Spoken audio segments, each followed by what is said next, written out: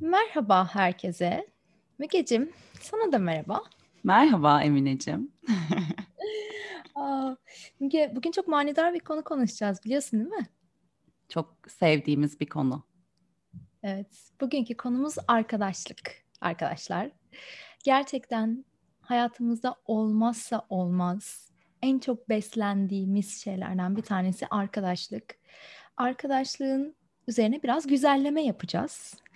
Hani ne kadar gerekli olduğundan bahsedeceğiz. Hayatımıza nasıl bir tutam mutluluk katar güzel arkadaşlık ilişkileri ve bunlar nasıl kurulur? Bunlardan bahsedeceğiz. Deyip mikrofonu sana veriyorum. Arkadaşlar gerçekten seçilmiş aile bireyleri. Bu bence çok güzel bir tanım arkadaşlık için. Ben öyle düşünüyorum. Ve hayatımızın en önemli mutluluk kaynaklarından biri olduğuna inanıyorum arkadaşlığın, Emine. Çünkü arkadaşlık aslında birbirini dinlemek, arkadaşlık paylaşmak, gülmek, ağlamak, eğlenmek içinde o kadar çok etkinliği, duyguyu barındıran bir şey gibi geliyor ki bana arkadaşlık.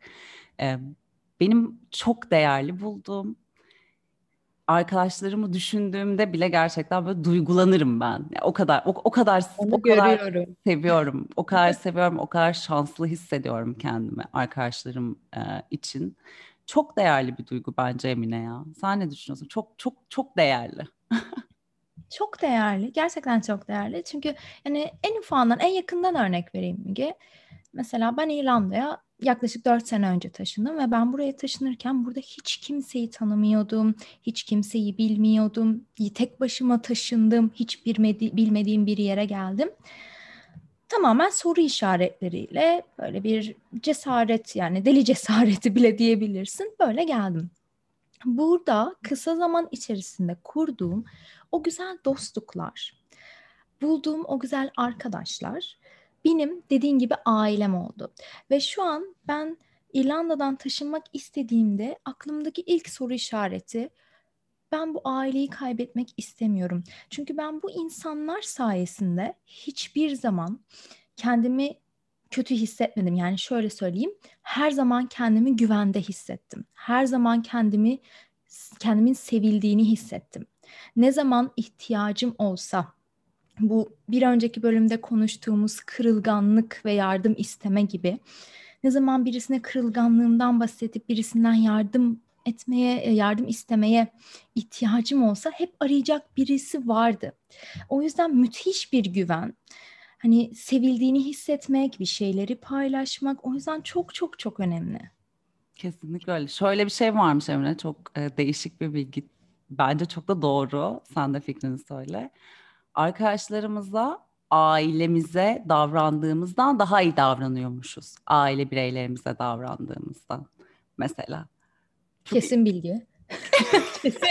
değil mi? Çok daha hassasız, çok hiç daha kırmaktan daha çekiniyoruz. Bence doğru bir bilgi. Yani arkadaşlarımıza daha hassas davranabiliyoruz. Doğruluğu yanlışlığı tartışılır ama böyle bir gerçek varmış. Ama nasıl arkadaşlıklar Emine, değil mi? Şimdi arkadaşlık diyoruz ama her arkadaşlıkta insanı ileriye götüren, insanı mutlu eden, güvende hissettiren, sevgi dolu hissettiren arkadaşlıklar olmayabiliyor. Bence karşılıklı kırılganlıklarını açtığın, o otantik bağı kurabildiğin e, ve birbirini koşulsuz kabul ettiğin arkadaşlıklar daha değerli, daha bir tutam mutluluk gibi geliyor bana. Bunlar artık benim ekleyeceğim iki tane şey olur buraya Müge. Bir tanesi kesinlikle ve kesinlikle yargılamamak. Gerçekten şu an en yakın arkadaşımı düşünüyorum. Biz beraber çalıştık çok uzun bir süre Cansu'yla. Ve mesela Cansu şirkete ilk geldiğinde, ilk başladığında böyle inanılmaz güzel bir kız. Herkes böyle bakıyor, konuşuyor arkasından falan. Ve ben böyle hiç yargılamadan, onun da benim de onu hiç yargılamadan birbirimize çok güzel, çok naif bir şekilde yaklaştığımızı hatırlıyorum. Ve o dönem şeydi, böyle ya bu yaştan sonra zaten dostum olmaz, yeteri kadar dostum var diye düşündüğüm dönemlerden bir tanesiydi. Ama ve lakin öyle bir hale geldi ki böyle yan yana oturarak çalışıyorduk. Şirkete giderken ki en büyük motivasyonum sabahları Cansu'yla yaptığımız granolayı yiyip kahvemizi içip böyle kendimizce gıybet yapıp fal bakmak falandı. Ve ben buraya geldiğimde Cansu bana şey demişti. O kadar eksik hissediyorum ki şunu fark ettim. O şirketteki en büyük motivasyonum hani seninle geçirdiğim vakitmiş. Gözlerim böyle doldu. Nasıl oldu sana anlatamam Müge. Ve hani bizim bence arkadaşlığımızın bu kadar sağlam olmasının en büyük temellerinden bir tanesi hiçbir zaman birbirimizi yargılamadık. Hiçbir zaman, hiçbir şey için. Hani her zaman beni anlayabileceğini düşündüğüm bir insan olarak ya da hani ben ona kendimi açmasam bile düşüncelerimi okuyabiliyordum mesela gibi. İkinci söyleyeceğimi unuttum. O yüzden tekrar sana devrediyorum. Arkadaşlık gerçekten böyle insanı mutlu etmiyor mu ya Emine? Ya ben mutlu oluyorum arkadaşlarımla konuştuğum zaman, arkadaşlarımla paylaştığım zaman. Hani sadece eğlenmeye gitmek, işte bir konsere gitmek ve partilemek değil Hı hı. kastettiğim şey. Oturup sohbet etmek. Gerçekten böyle kalbimizi açarak sohbet etmek karşılıklı. Birbirimizi anlamak, gülmek, bazen ağlamak. Ya bunların inanılmaz bizi mutlu ettiğine inanan biriyim galiba. Ben ne zaman arkadaşlarımla uzun bir süre mesela konuşmayayım. Bir de Kanada'dayım yani ve bütün yakın arkadaşlarım, çoğu yakın arkadaşım diyeyim, Türkiye'de ve Avrupa'da farklı farklı ülkelerde. Gerçekten bir süre o bağlantıyı kurmadığımda canım sıkılıyor benim mesela. Bir kopukluk hissettiğimde bir dakika ya diyorum, benim bir arkadaşlarımla tekrardan bağlanma zamanım geldi galiba deyip hemen bir organize ediyorum. Ve son zamanlarda da şuna başladım. Artık gurbette olma psikolojisi mi bilmiyorum. Her arkadaşımla kapatırken telefonu seni çok seviyorum diyorum. Gerçekten seni çok eskiden hiç yapmazdım bu arada. Ya eskiden böyle arkadaşlarıma sevgimi rahat rahat ifade etmezdim ama özellikle burada yaşamaya başladıktan sonra o sevgiyi de ifade ediyor olmak çok hoşuma gitmeye başladı. Çünkü ben ifade ediyorum, karşı taraf ifade ediyor. O böyle benim kalbime bir tutam mutluluk, bir tutam daha mutluluk katıyor gibi hissediyorum gerçekten. Bana hiç demedin telefonu kapatırken Müge. Sana kaç kere seni çok sevdiğimi söyledim. Şaka yapıyorum. Ben de seni çok seviyorum. Evet. Yani evet ama bence biz çok şanslı insanlarız aynı zamanda. Çünkü gerçekten şöyle bir etrafıma baktığımda hayat hep beni iyi insanlarla karşılaştırmış. Ha, tabii şöyle bir şey var. Bu tamamen hayatın beni karşılaştırması değil, benim de üzerinde çalıştığım bir şey. Yaşadığım o kötü örneklerden, hani bu kadınların birbirine özellikle hani biraz daha böyle kıskançlık yaptığı arkadaşlıklar da var. Hani biraz daha lise kafasından gelen. Onları erken fark edebilme durumunda olduğum için özellikle üniversitedeyken şey yapabildim, gözlemleyip tamam ilişkim burada sınırlı kalır bu insanla dediğim kadın ve erkek bu arada bu şekilde sınırladığım şeyler oldu ve hep şuna inandım. Hep bunu söyledim ve manifest ettim de. Hayat beni hep iyi insanlarla karşılaştırır. Hani böyle şeyler afirmasyon yaparsın ya meditasyonda. Hep bunu söyledim. Hayat beni her zaman iyi insanlarla karşılaştırır. Ya da işte şükran, işte şükür egzersizi yine meditasyonda esnasında bir şey için şükrederken hep sahip olduğum arkadaşlarım için tek tek isimlerini böyle ya da kendi yüzlerini aklımdan geçirerek teşekkür ettim. Hani bu biraz daha doğru arkadaşlık kurmak, doğru insan önemli. İşte dediğim gibi yargısız olmak önemli. Daha önceki bölümde bahsettiğimiz gibi birbirimize açık olmak gerektiği. Onu şuraya bir yere koyarsın herhalde, değil mi? Koyacağım. Tamam. Açık olmak önemli ve anlayışlı olmak. Galiba ikinci söyleyeceğim şey buydu az önce unuttum. Çünkü ben yine çok yakın arkadaşlarımdan biriyle aramdaki ilişki şöyle başlamıştı. Bir gün böyle aynı okuldayız. Yüksek lisanstayız ve bana gelip dedi ki hiç birbirimizi tanımıyoruz doğru düzgün bu arada. Sadece projedeyiz. Seninle bir şey konuşmak istiyorum. Çünkü şu an bu anlatacağım şeyi yargılamadan büyük bir anlayışla dinleyecek insanın tek sen olduğunu düşünüyorum. Böyle bir izlenim vermişim. Bunu verdiğim için aşırı mutlu oldum. Aynı zamanda da hani bir insanın bana bu açıklıkla gelmesine de çok mutlu oldum. O yüzden bence böyle açık olmak, anlayışlı olmak da çok önemli. Kesinlikle öyle, kesinlikle öyle.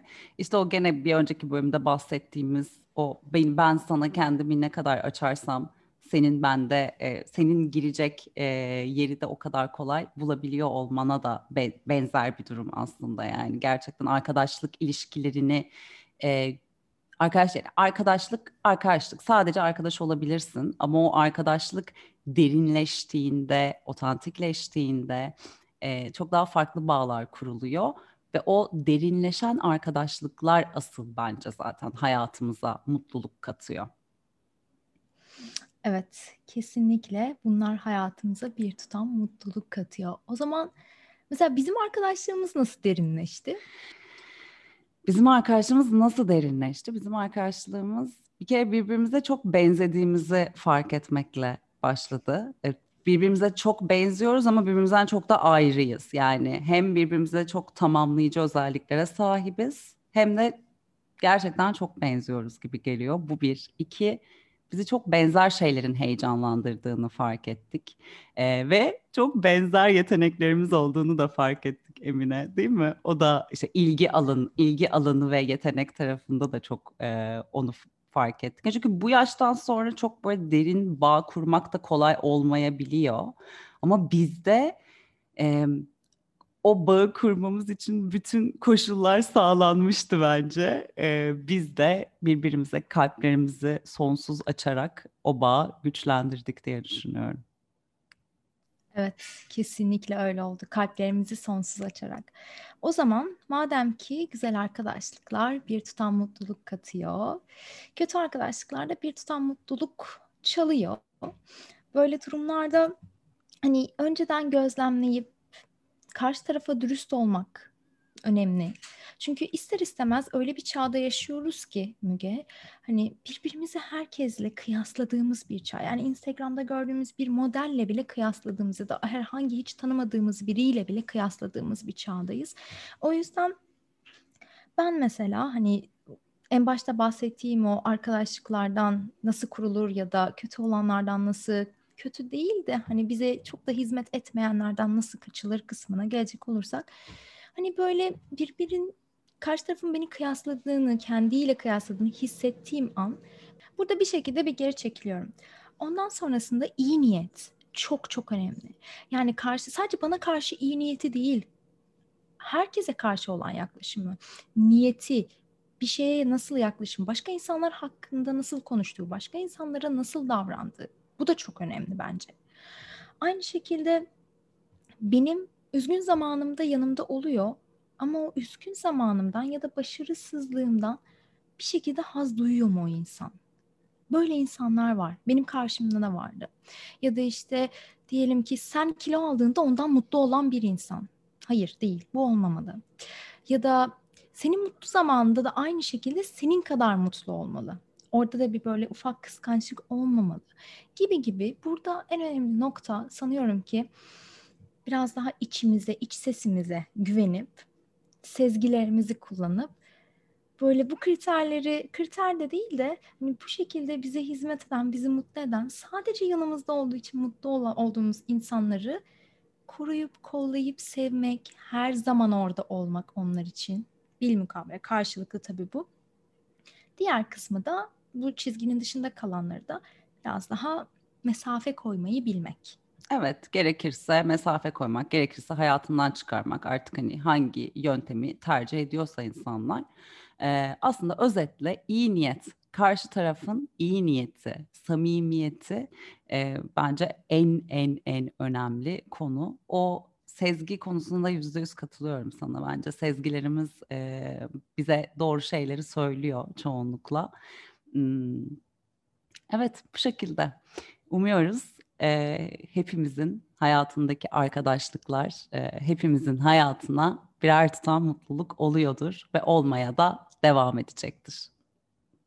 Evet, hazır arkadaşlıktan bahsetmişken o zaman böyle benim az önce bahsettiğim Cansu gibi arkadaşlarınız ya da bizim Müge ile olduğu gibi güzel ilişkisi olduğunuz arkadaşlarınız varsa aşağı yorumlara etiketlemeyi ya da bu yayını onlara göndermeyi unutmayın.